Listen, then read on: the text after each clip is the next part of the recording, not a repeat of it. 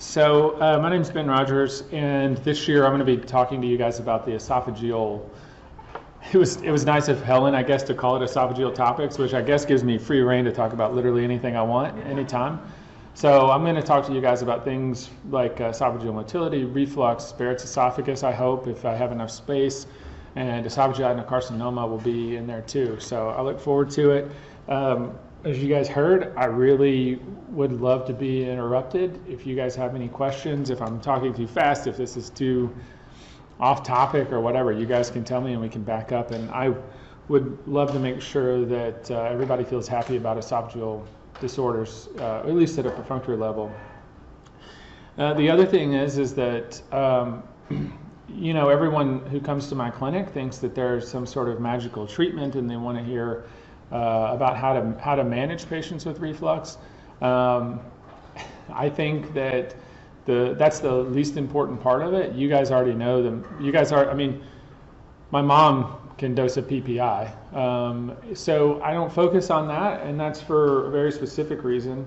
I think that the most important parts of managing people with reflux are just identifying who the patient is. Meaning that, you know, is this somebody who actually has true reflux, or is this somebody masquerading? And so we're going to get into that a little bit. All right. So you guys have general clinic, right? So you guys have a general internal medicine clinic. And so, I mean, I hope that by the end of this that you have an idea of at least where the management should go with patients, and that part can be very clear. Let me say let me back up. The evaluation of these patients should be, and if that part's very clear, then I'll feel very happy. So we all know where to start, and I guess the first question is, do we even have a problem with reflux? And you say, if we have PPIs, then who cares about reflux at all, because PPIs are all I'm going to give. And again, I said that to a certain extent, that's very true. You know, the PPI has changed the game a lot. And, you know, the question is, if I give a PPI to everyone, how many people are going to respond? Because I do think that there is this supposition that if you give PPI to someone, that they should just get better and never come back to your clinic if they have reflux. And as you will or have already learned, that's not the case. We know that people with erosive esophagitis, meaning definitive LA esophagitis, and we'll talk about what that means here in a minute, you know, if we see that those people respond really well, or if they have ambulatory reflux monitoring that's abnormal, that those patients do respond in a pretty favorable manner. You know, 3/4, you know, 4/5 of them are going to do well, which is helpful, that's nice. But the problem is that if you're dealing with some of these people who don't have true GERD and you've given them a PPI, then you've basically got a 50-50 shot. And you can see how if you keep giving PPIs, more PPIs, or changing the PPI, or trying to give Gaviscon to someone who actually doesn't have reflux disease, even though they have the symptoms, that's going to become an annoyance in your clinic very quickly for both you and the patient.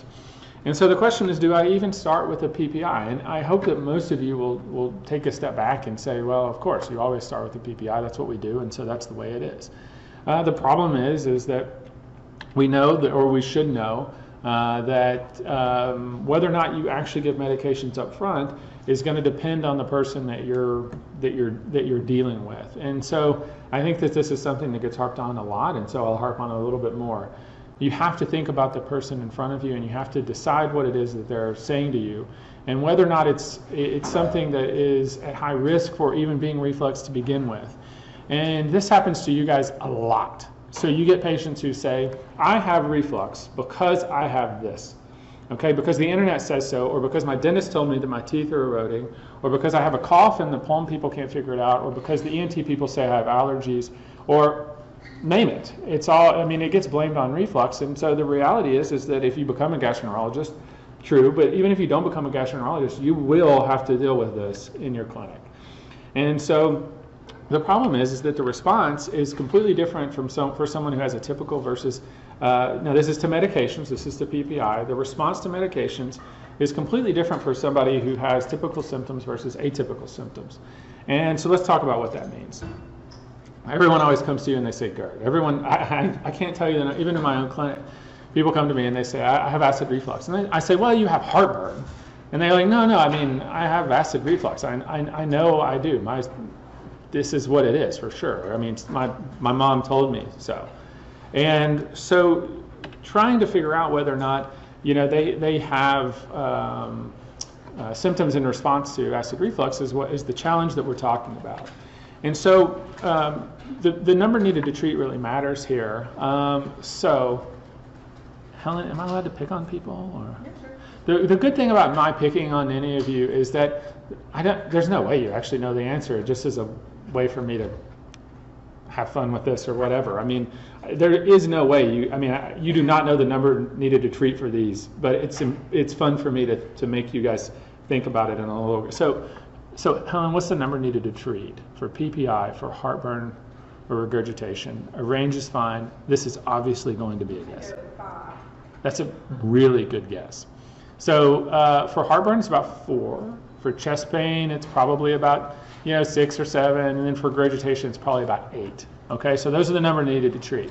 So if you have hoarseness or cough, I wish I knew anyone. I don't know anyone else's name, so we're just going to start this way. Number needed to treat for cough. With PPI? PPI. 10. Okay, we'll ask the whole section. This is like Price is Right. He just gave that's like $1. He bet $1. 48? 8. You went lower. Lower the 50 cents. I like it. 50 cents. I like it. 25. Okay, all right. 11. Now we're cooking. All right, we went the other way. 90. Okay, so in order to treat somebody with PPI effectively who has these atypical symptoms, you've got to go way up. So if someone says to you, I have hoarseness or whatever it is, you've got to think, now I'm not saying that they don't have hypersensitivity to reflux. I'm not saying that reflux isn't changing their mucosal lining, that any of these things aren't possible. What I'm telling you is that that's not going to be an effective treatment for the vast majority of your patients, so you better think about something else. The other thing is, all right, so let's keep going then. What percentage of people, if you just take people off the street and you have an otolaryngologist, look at them and decide whether or not they have findings consistent with reflux. Yeah, Farsi, don't tell I said this. But so what percentage of people, and I think we're down here, what percentage of people will have an abnormal finding just by the scope from them? Oh yeah. No. Whichever. That's fine. We'll go that way. I would say 20 people. Okay. All right. You guys you got to get aggressive with these numbers. All right. 92. So 92%. So the problem is, and in fact, I was without symptoms. I was in my primary care physician's office, and he was checking me out, and he said, the back of your throat's a little red. I think you have reflux. And it's like, maybe, I guess, okay, like, are you going to give me a PPI, which they do work. But anyway, but the point is that these things are very nonspecific. So you have to think about who it is that you're dealing with. So if you have heartburn or regurgitation, it's 8 weeks, okay?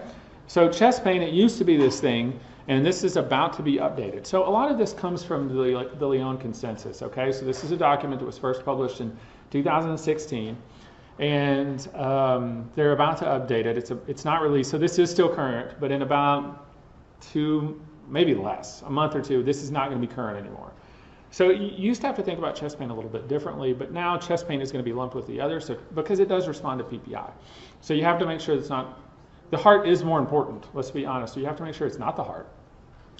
But once it's not the heart, you can go ahead and start looking into this. So you give them a PPI. Okay, so now you've got atypical, and then we say upfront testing. So what does upfront testing even mean?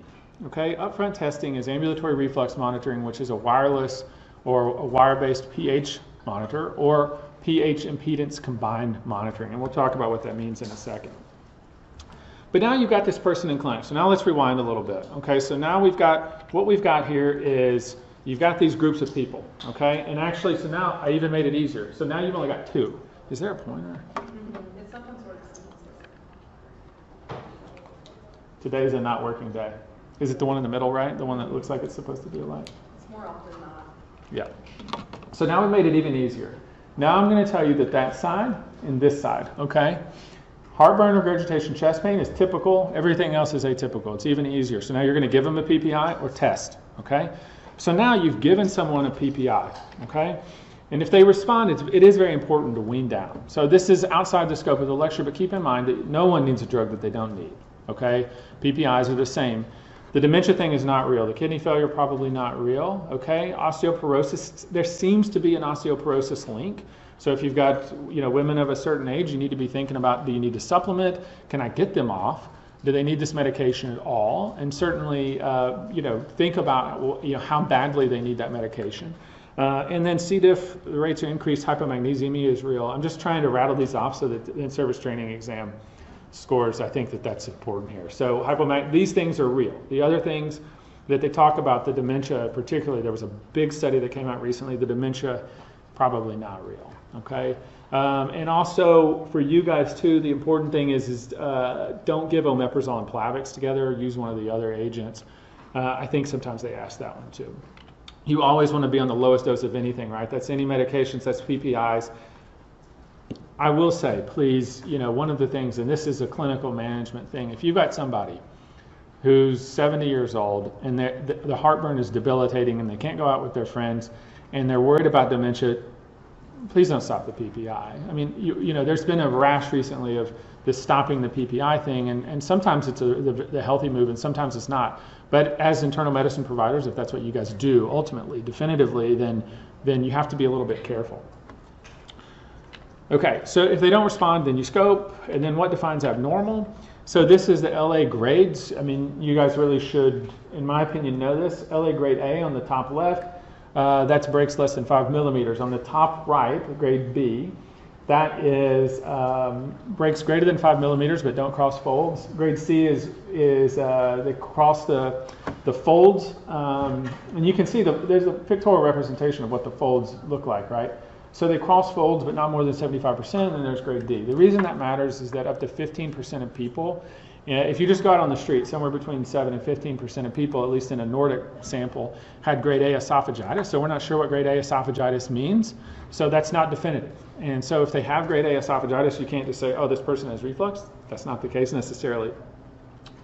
The reason we do this is because we want to know who's going to respond to advanced therapy, meaning if the person's not doing well with medications, you want to be able to say that they have reflux or do not have reflux for sure. And if they don't have reflux for sure, then you might have to go a different route here. Okay, Barrett's esophagus is long segments. Long segment is 3 centimeters. Okay, so anything less than that is not definitive enough for taking them to the next stage in therapy, okay? It's not that if they have Barrett's esophagus, they don't have reflux, they do. These are people who are going to respond to, this is now management, okay? So you're thinking about who is going to respond to something more aggressive, and we'll talk about what that means in a little bit.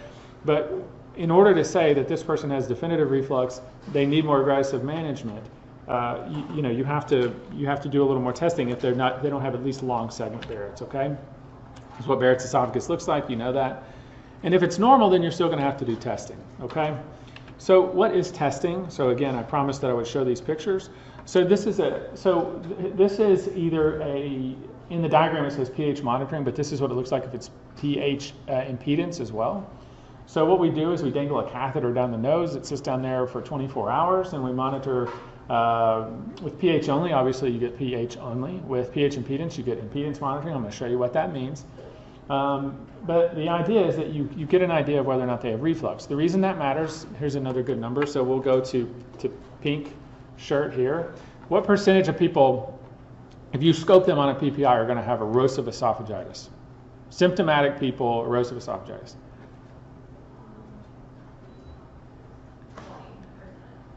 10%, not a bad guess. So we'll move over. If you scope them off PPI, what percentage? Symptomatic people, you scope them off PPI, how many of them will have erosive esophagitis? 30%. So it's 10%, 30%. You guys did very well splitting the difference there. So And again, that's the other thing for you guys coming in. The reason these are fun is because there's no reason to know this. Actually, some of my other favorite numbers is that if you just ask a gastroenterologist, does this person have GERD, and then test them, Stuart, I do know. What percentage of people who a gastroenterologist thinks have GERD will ultimately be found to have definitive GERD? 50%.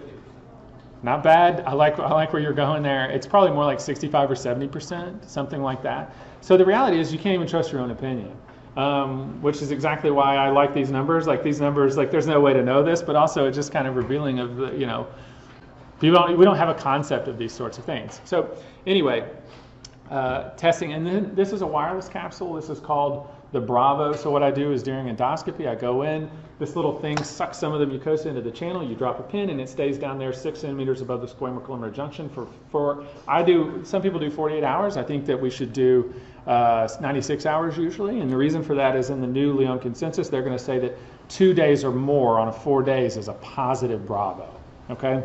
Because you can have normal and then abnormal, right? I mean, it makes sense that we know that certain factors will bring about reflux, and so it does matter. These day-to-day variations are true. What if you miss them? What if they stop eating? I mean, there's long been these concerns, and actually one of the surgery attendings told me that 40 years ago they had people either drink alcohol or not drink alcohol, and that changed the way people had reflux. So there are these little things that modify the test, and so you have to, the longer the better in my book. And so for you guys, the on or off therapy debate isn't that so much of a thing. I mean, really, you guys just need to know that some people are tested on and some people are tested off therapy.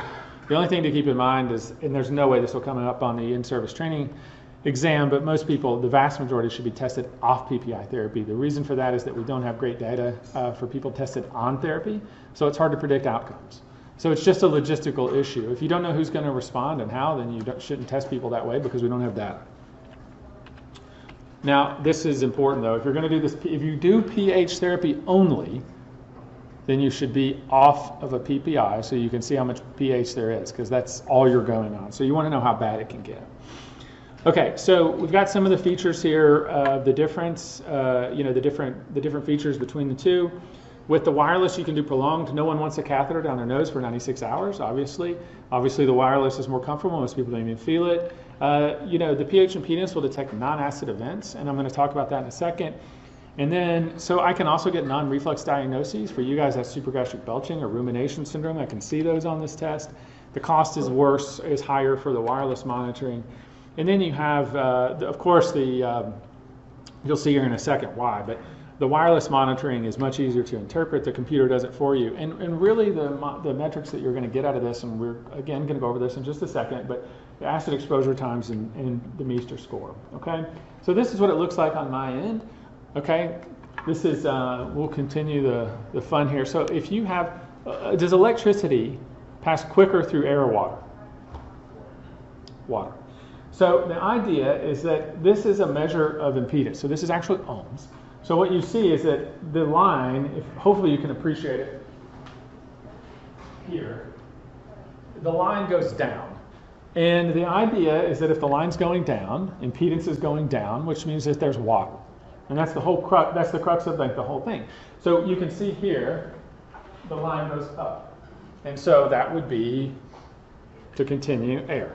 So the idea is that I can see air, I can see belches, I can see when you're swallowing, I can see, the directionality of these things tells me what's going on and when. And I think that, yeah. See, so you can tell on the left-hand panel, you can see that the impedance is dropping and that it's dropping from top to bottom. Hopefully you can tell that the orange one, it happens before the bottom orange, red. And so that is a swallow going from the top of the esophagus to the bottom of the esophagus, okay? The top two channels are up here, the bottom four channels are down here. So the top is the top and the bottom is the bottom, okay?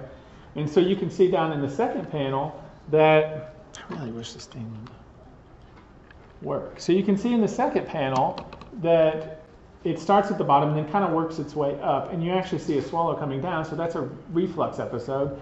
And this bit is actually the pH dropping. So this is impedance, this is pH. So you can see that the pH didn't drop here because that's a swallow, that's bringing stuff down. This is bringing stuff upward, and you can see the pH drops. And then here, you can see that this one goes back the same way, pH drops, that's liquid, and you can see that the pH didn't drop, so that's a non-acid event. The interesting thing there is that could also be, does anyone want to take a stab at what the thing on the right could also be? This is way above your, if you do this, I would be forced to buy you a cookie. So the idea is that I can't tell whether this is volitional or this is something that's physiologically happening on its own, which is to say that if you've got a patient with rumination, meaning they eat and then shortly after they eat, the stuff starts coming back up, I can't tell if their patient is doing this on purpose. So we have cutoffs for this so that we know that if this happens a lot, it's probably rumination, because really a certain number of reflux episodes right after you eat is just not going to happen. So anyway, so this is what it looks like on my end. This is what a pH-only test looks like. The bottom is the gastric. You can tell that the pH is below, this line is 4, pH of 4. And the only reason that matters is you can tell that the pH in the stomach is almost always below 4, whereas the pH in the esophagus only dips down intermittently. You can see how it dips down intermittently below pH of 4. Any questions? I know, it's riveting. So this is what it looks like when you get it back, okay? The things that matter most are acid exposure time, and for outcomes, Demeester score. Most gastroenterologists don't want to talk about the Demeester score. It was created by a surgeon, but it really does predict outcomes, mostly because the Demeester score, in large part, is predicated upon the acid exposure time, but again, outside the talk. So then you have, so now what you've got is a situation where, let me see if did I not get into this with, I didn't do the slide. So this will be the hardest thing to follow, okay? You have now a situation where you have an individual who's been tested with endoscopy. They didn't have anything. If they had something, you don't need this, right? So you've got erosive reflux disease. That's one diagnosis.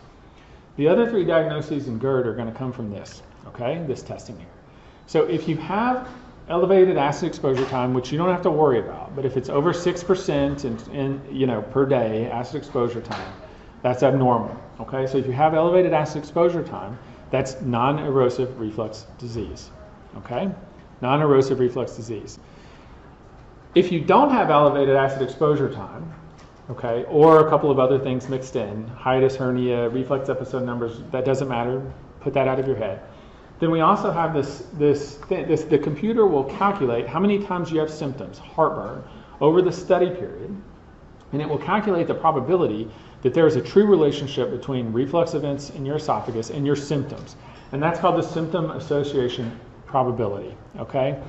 So if you have a true relationship with the symptoms and the reflux on this test, that's called reflux hypersensitivity if there's no pathologic acid exposure.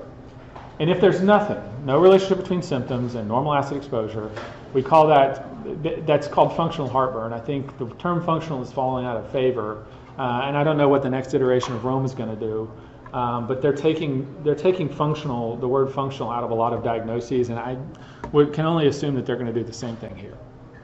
Okay. So anyway, so those are your diagnoses: erosive reflux disease, non-erosive reflux disease, reflux hypersensitivity, functional heartburn. And if you think about it, the last 3 have relied upon this. And so if you're going to decide, you would have to use something like this.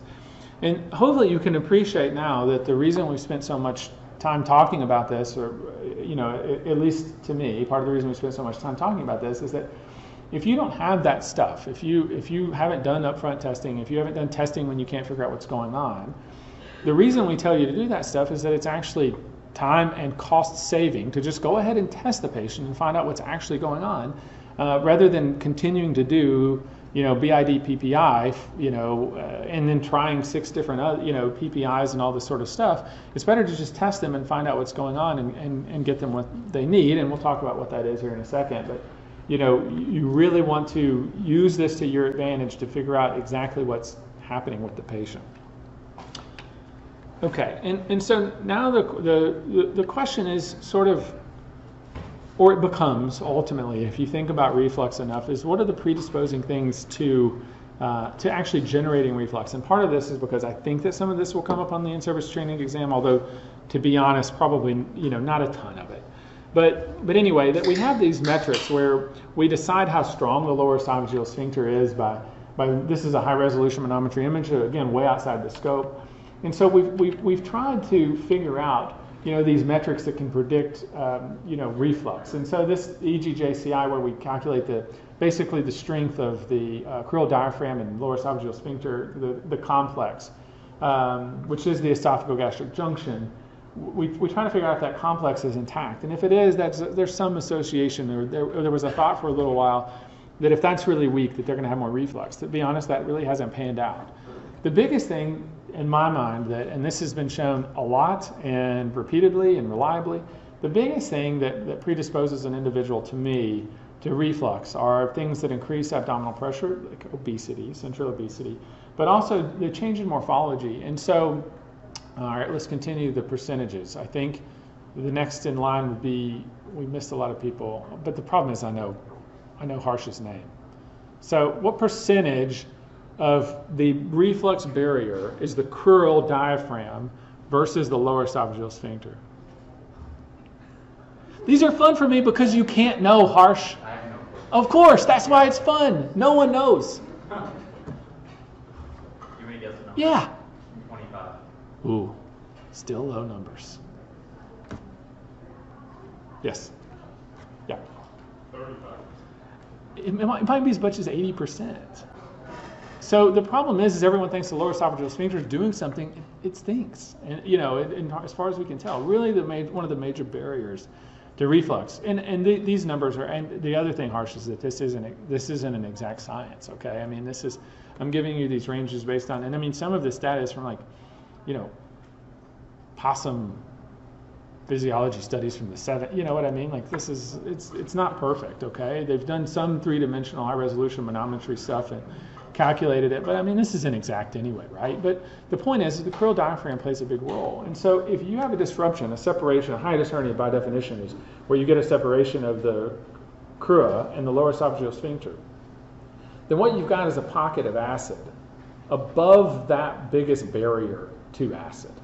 So the longer you get of Barrett's, the more acid you get, the more exposure you have, the higher acid exposure times you get, higher risk of Barrett's, all this stuff. It's very well delineated, and in fact, it's going to increase your risk of esophageal adenocarcinoma. So a hiatus hernia is a problem. And these are the different types of morphology, which I'm not going to harp on. But you can see that the percentage of abnormal, which is the pink, sorry, it's miscoded, but the high percentage of abnormal acid exposure times just flips, So it goes from mostly normal with normal to mostly abnormal with a larger hiatus hernia. And then the other thing is what you guys might expect, which is that, and this is a complicated diagram to just say that if you have poor squeeze in your esophagus, you have more reflux. You have to clear it some way or another, and so that is true. If you have absent contractility, meaning your esophagus doesn't squeeze, you're going to have higher acid exposure times. It's just a natural consequence. What's interesting too, and again outside the scope of the talk, is that what oftentimes with large hiatus hernias, we see people who have poor contractility, and it's a chicken or the egg sort of situation. Do they have poor contractility and so they don't clear, or do you have changes in the function of the esophagus in a response to long-term reflux? And so we don't know this, but we do know that you need that squeeze in order to get that stuff out. And this is something that comes up for us. The vast majority of people, so the reason this matters too is that, and if you ever order a pH impedance study from any center in the entire country, they have to do a manometry because they identify the lower esophageal sphincter on manometry. And so you're going to get a manometry too. The most important thing, because they do ask this occasionally, I think, is that the most common finding on manometry in GERD is normal. So it's completely fine to have a normal manometry. That doesn't mean you don't have GERD. Okay, and now here's the one that everyone sort of wants me to get to. Everyone wants to know then how to manage patients, okay? And I'll let you guys stare at this, but the problem is that this is actually how I do it. I will do everything I can, and we have here at Louisville something which I think is nice, and it's not unique, but it's not common. We have this thing called the Reflux Swelling and Hernia Center, and I work very closely with the surgeons there, and it's one of the more enjoyable parts of my job, honestly. But I think that one of the things we agree upon is that if you don't select the right patients to surgery, it's going to make everybody's life miserable. And the surgeons are very good at identifying people who are at high risk of not doing well, because that's not going away. If you create a problem for somebody, meaning they don't have reflux, and you try to treat reflux and you give them a surgery and it turns out they had achalasia or something, heaven forbid, then that's a problem that's not going away anytime soon.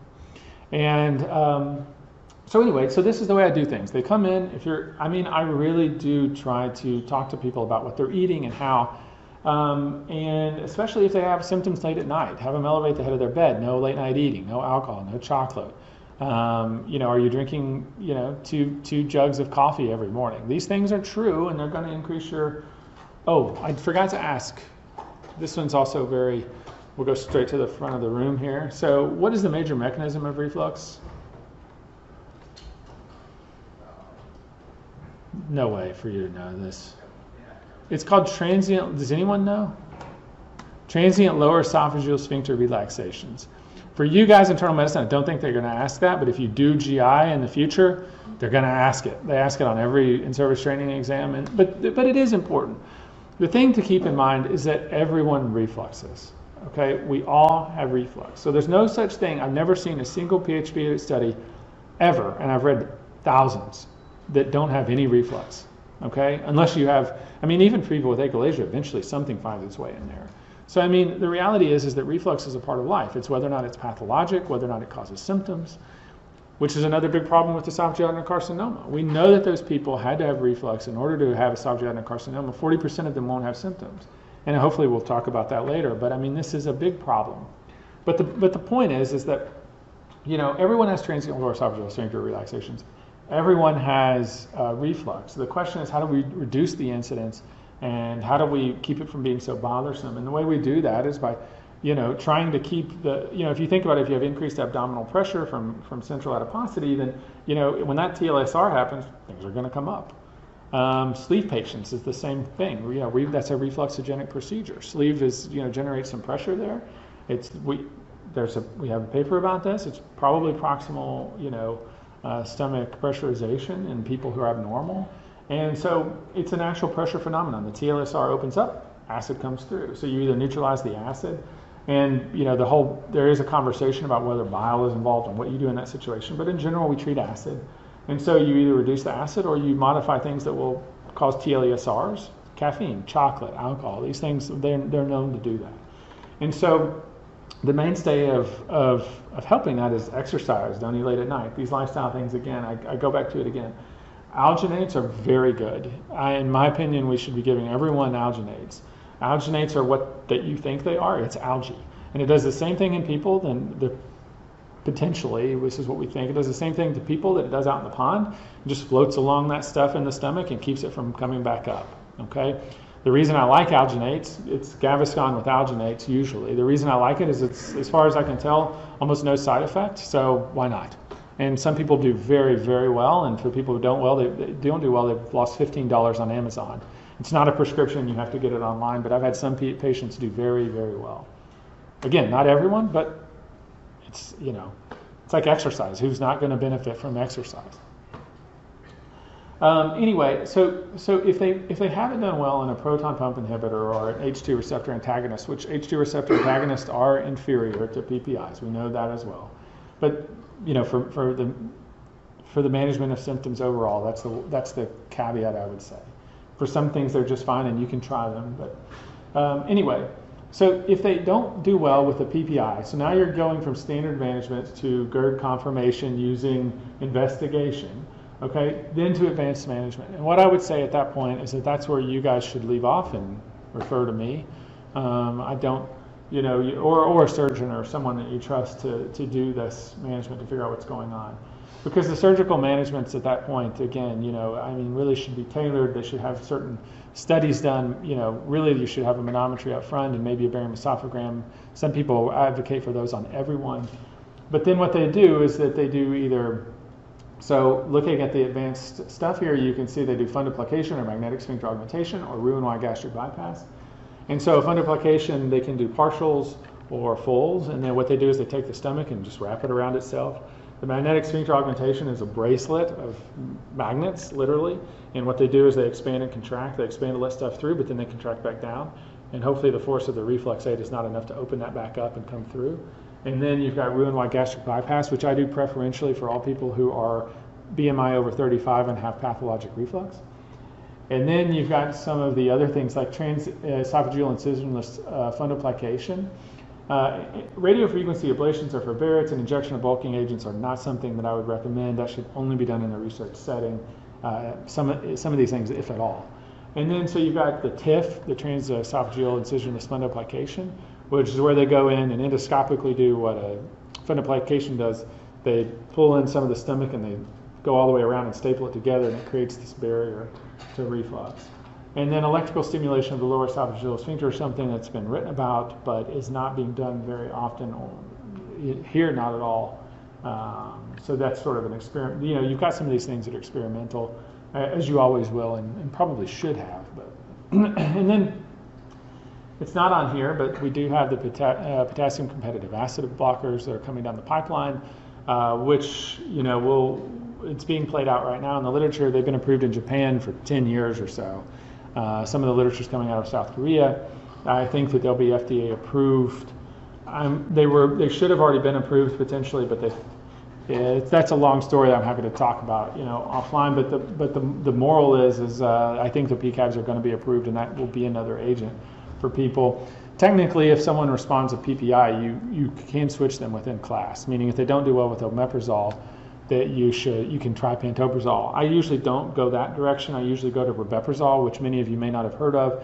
The reason I go to rabeprazole is that there are about 5% of people have CYP mutations where they are rapid metabolizers of PPI. Rabeprazole is processed by a different enzyme, or maybe through the kidneys, but it bypasses the CYP.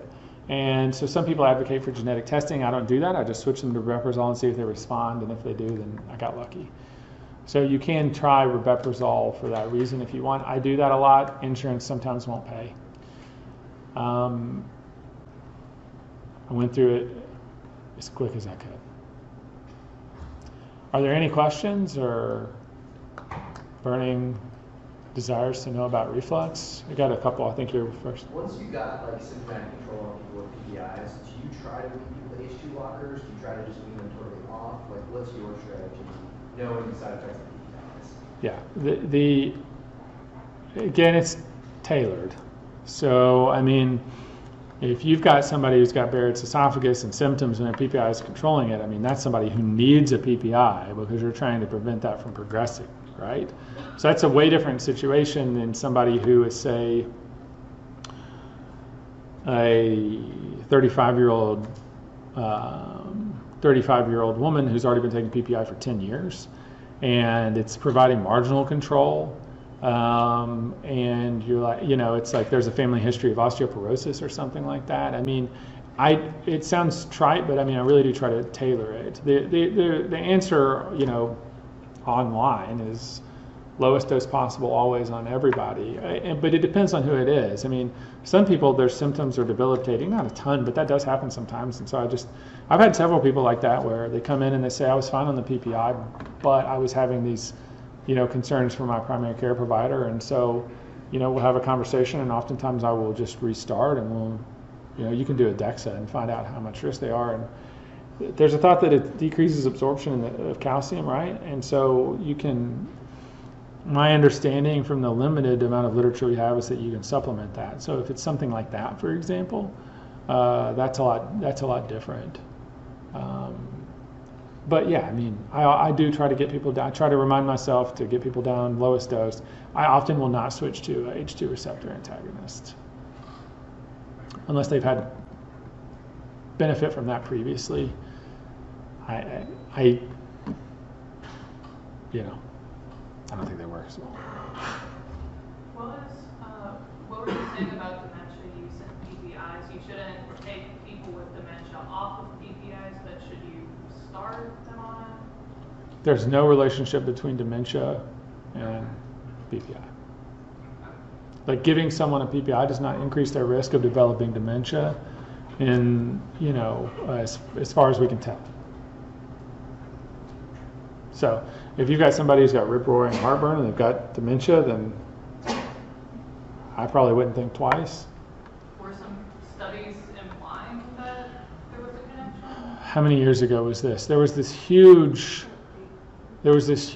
manuscript, a series of manuscripts when I was in fellowship, that linked PPIs to everything.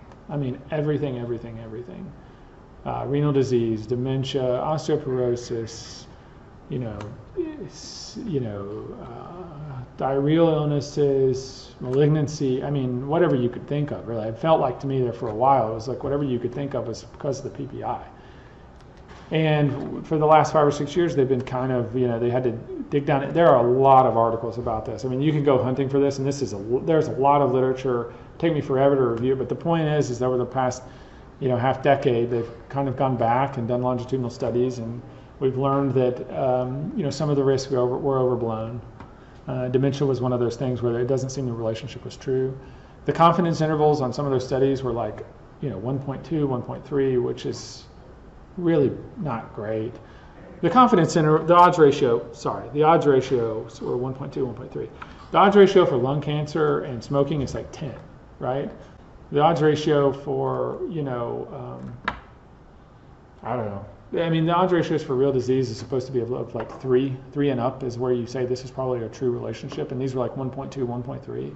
And this was 90,000 people, really not well controlled for disease, past medical history and the other comorbidities and stuff like that, in a lot of gastroenterologists' mind. Now, every medication has a side effect. No person individually is immune to that. You have to be careful and get everyone on the lowest dose. All these things are true, but the original work that was done probably overestimated the risk of these things. What is acid manipulation on the chart? Didn't hear it. What is acid manipulation on the chart? So the idea here is that there are certain things that, so for example, there's this thing called the left device, okay? So if you lay on your left side, you have fewer reflux events, which is actually counterintuitive to me. But I haven't had anyone actually buy it, but this thing buzzes when you sleep on your right side. So you can try to, or you can raise the head of the bed.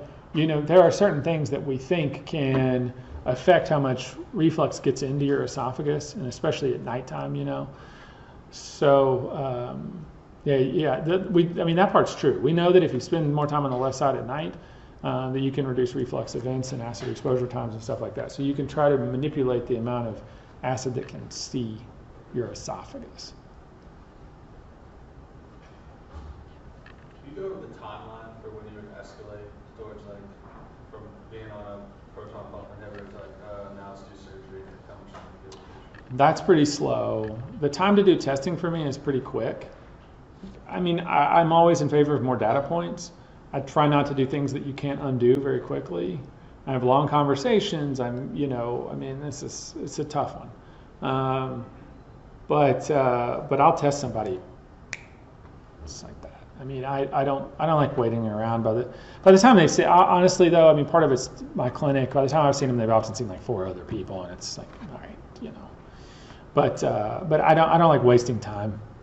So I'll give them a couple. If they come in, if I've given them a BID PPI, they don't respond. Sometimes I'll try rabeprazole if I've got high risk, or if they've got a hernia or something like that. I'm going to test you. I'm going to prove it's real, especially if you have a hernia. But I don't wait. You're supposed to give them 8 to 12 weeks on the PPI to see if it will respond. Okay. Sorry to cover this stuff out, but is there a particular amount of time, like do people with acid reflux, even with symptomatic improvement on PPI, ever like deserve like a screening EGD to look? And Oh, yeah. how long? Like, you know, they have symptomatic improvement or escalating. The ASGE lays out who to screen regardless, and it's mostly for cancer if you think about it. So you know, you don't want somebody who's had longstanding reflux to develop cancer without, you know, under certain circumstances. The ASGE, the ACG, and the AGA have slightly different guidelines, but it basically amounts to if you're over 50, if you're a man, symptoms for more than like 10 years. If you're the people who develop esophageal adenocarcinoma are white, obese men. So you know, then you've got a spectrum of risk, you know, and so and that's sort of like codified in those, you know, who to scope or whatever. But if I've got a young person who's responsible to a PPI, then you know, family history. But if they're not responding, then I take a look. That's if you don't respond, and that's the thing. It's the same thing I tell the GI fellows. If you've got blood, I don't even think about it. A little bit, lot, I don't care. I'm going to take a look. You know, and so if you've got symptoms, I mean, I'm not going to keep scoping. I'm not going to repeatedly scope you and think that things are changing. I'm just going to take a look. Is there something really egregiously wrong here or not? And if there's not, then you're done. You know, that's sort of the way I play that. But if you're not really responding as much as we want, then I'll take a look. Would it be, I'm just trying to think like from a PCP perspective and trying to simplify things when you have 1,000 things going on. If you have like someone that you're sending for their screening colonoscopy. If you think about it, just send them to me. Just give them an EGD. Yeah. If you're thinking about it, if you're worried about it, yeah. I would scope everyone in this room happily. Maybe after this lecture, I'm going to end up scoping a couple of people. I mean, it's propofol. You're talking about propofol, and I mean, it sounds, well, it's tough for me. From a global standpoint, you don't want to scope everyone in the country, and you can't. On an individual level, I wish I could scope everyone in the country. We do know that having a scope reduces your risk of having esophageal adenocarcinoma in the future. Now you have these intervals, you have these people who get away, but at least I tried. And again, I come down to the fact, I asked myself, would I scope a family member for very little? And I mean, there's this like grade, right, where it's like you really have to think about it for some things, but a scope, I mean, I don't know. I mean, I'd scope my mom every Monday. I don't, you know, I mean, it doesn't. So I mean, you know, and you guys have done it. I mean, if you guys do gastroenterology fellow, you know, my parents were like, oh, I don't have any symptoms. And what did I do? I mean, I was going to physically drag them to the thing if I had to, because that's the best we've got. Is it perfect? No, it's the best we've got. Just at the moment, the Bravo reading you showed have this, but how often do patient-reported symptoms during a Bravo actually coincide with significant findings or changes? Is there any accuracy or significant correlation between patients saying, oh, I feel reflux right now and then actually having it? Well, that's what defines reflux hypersensitivity. The relationship has to be within 2 minutes of the event, and if you say that it's within 2 minutes, then that's a real, we just arbitrarily said within 2 minutes is real. And if it's real, then it's real. And so we say there's a relationship between symptoms and events. And if that's the case, then we call it reflux hypersensitivity. But you do have to look at what it is. You have to ask yourself, is this really a reflux event, or could this be something else? Is the person just drinking orange juice? And so, I mean, you do have to pay attention to sort of what's going on with the patient and meal times and all this sort of other stuff, but that's what we do. We say, we assume that, but if they click the button like crazy, then there's not going to be a true relationship, because there's going to be a million. So you can't actually like cheat it by clicking it a bunch, because then it's definitely not going to be positive. And it's going to say, well, you had a million that weren't related to anything at all. So that would be negative. So you can't really manipulate it that way. And I know that's not your question probably, but you have what percentage of people who have one have a positive symptom association probability? I don't know. That's institution dependent, I'm sure, but plenty of people have nothing, like don't have any relationship. Sloan, do we approve? Are we done? Sloan says we're good.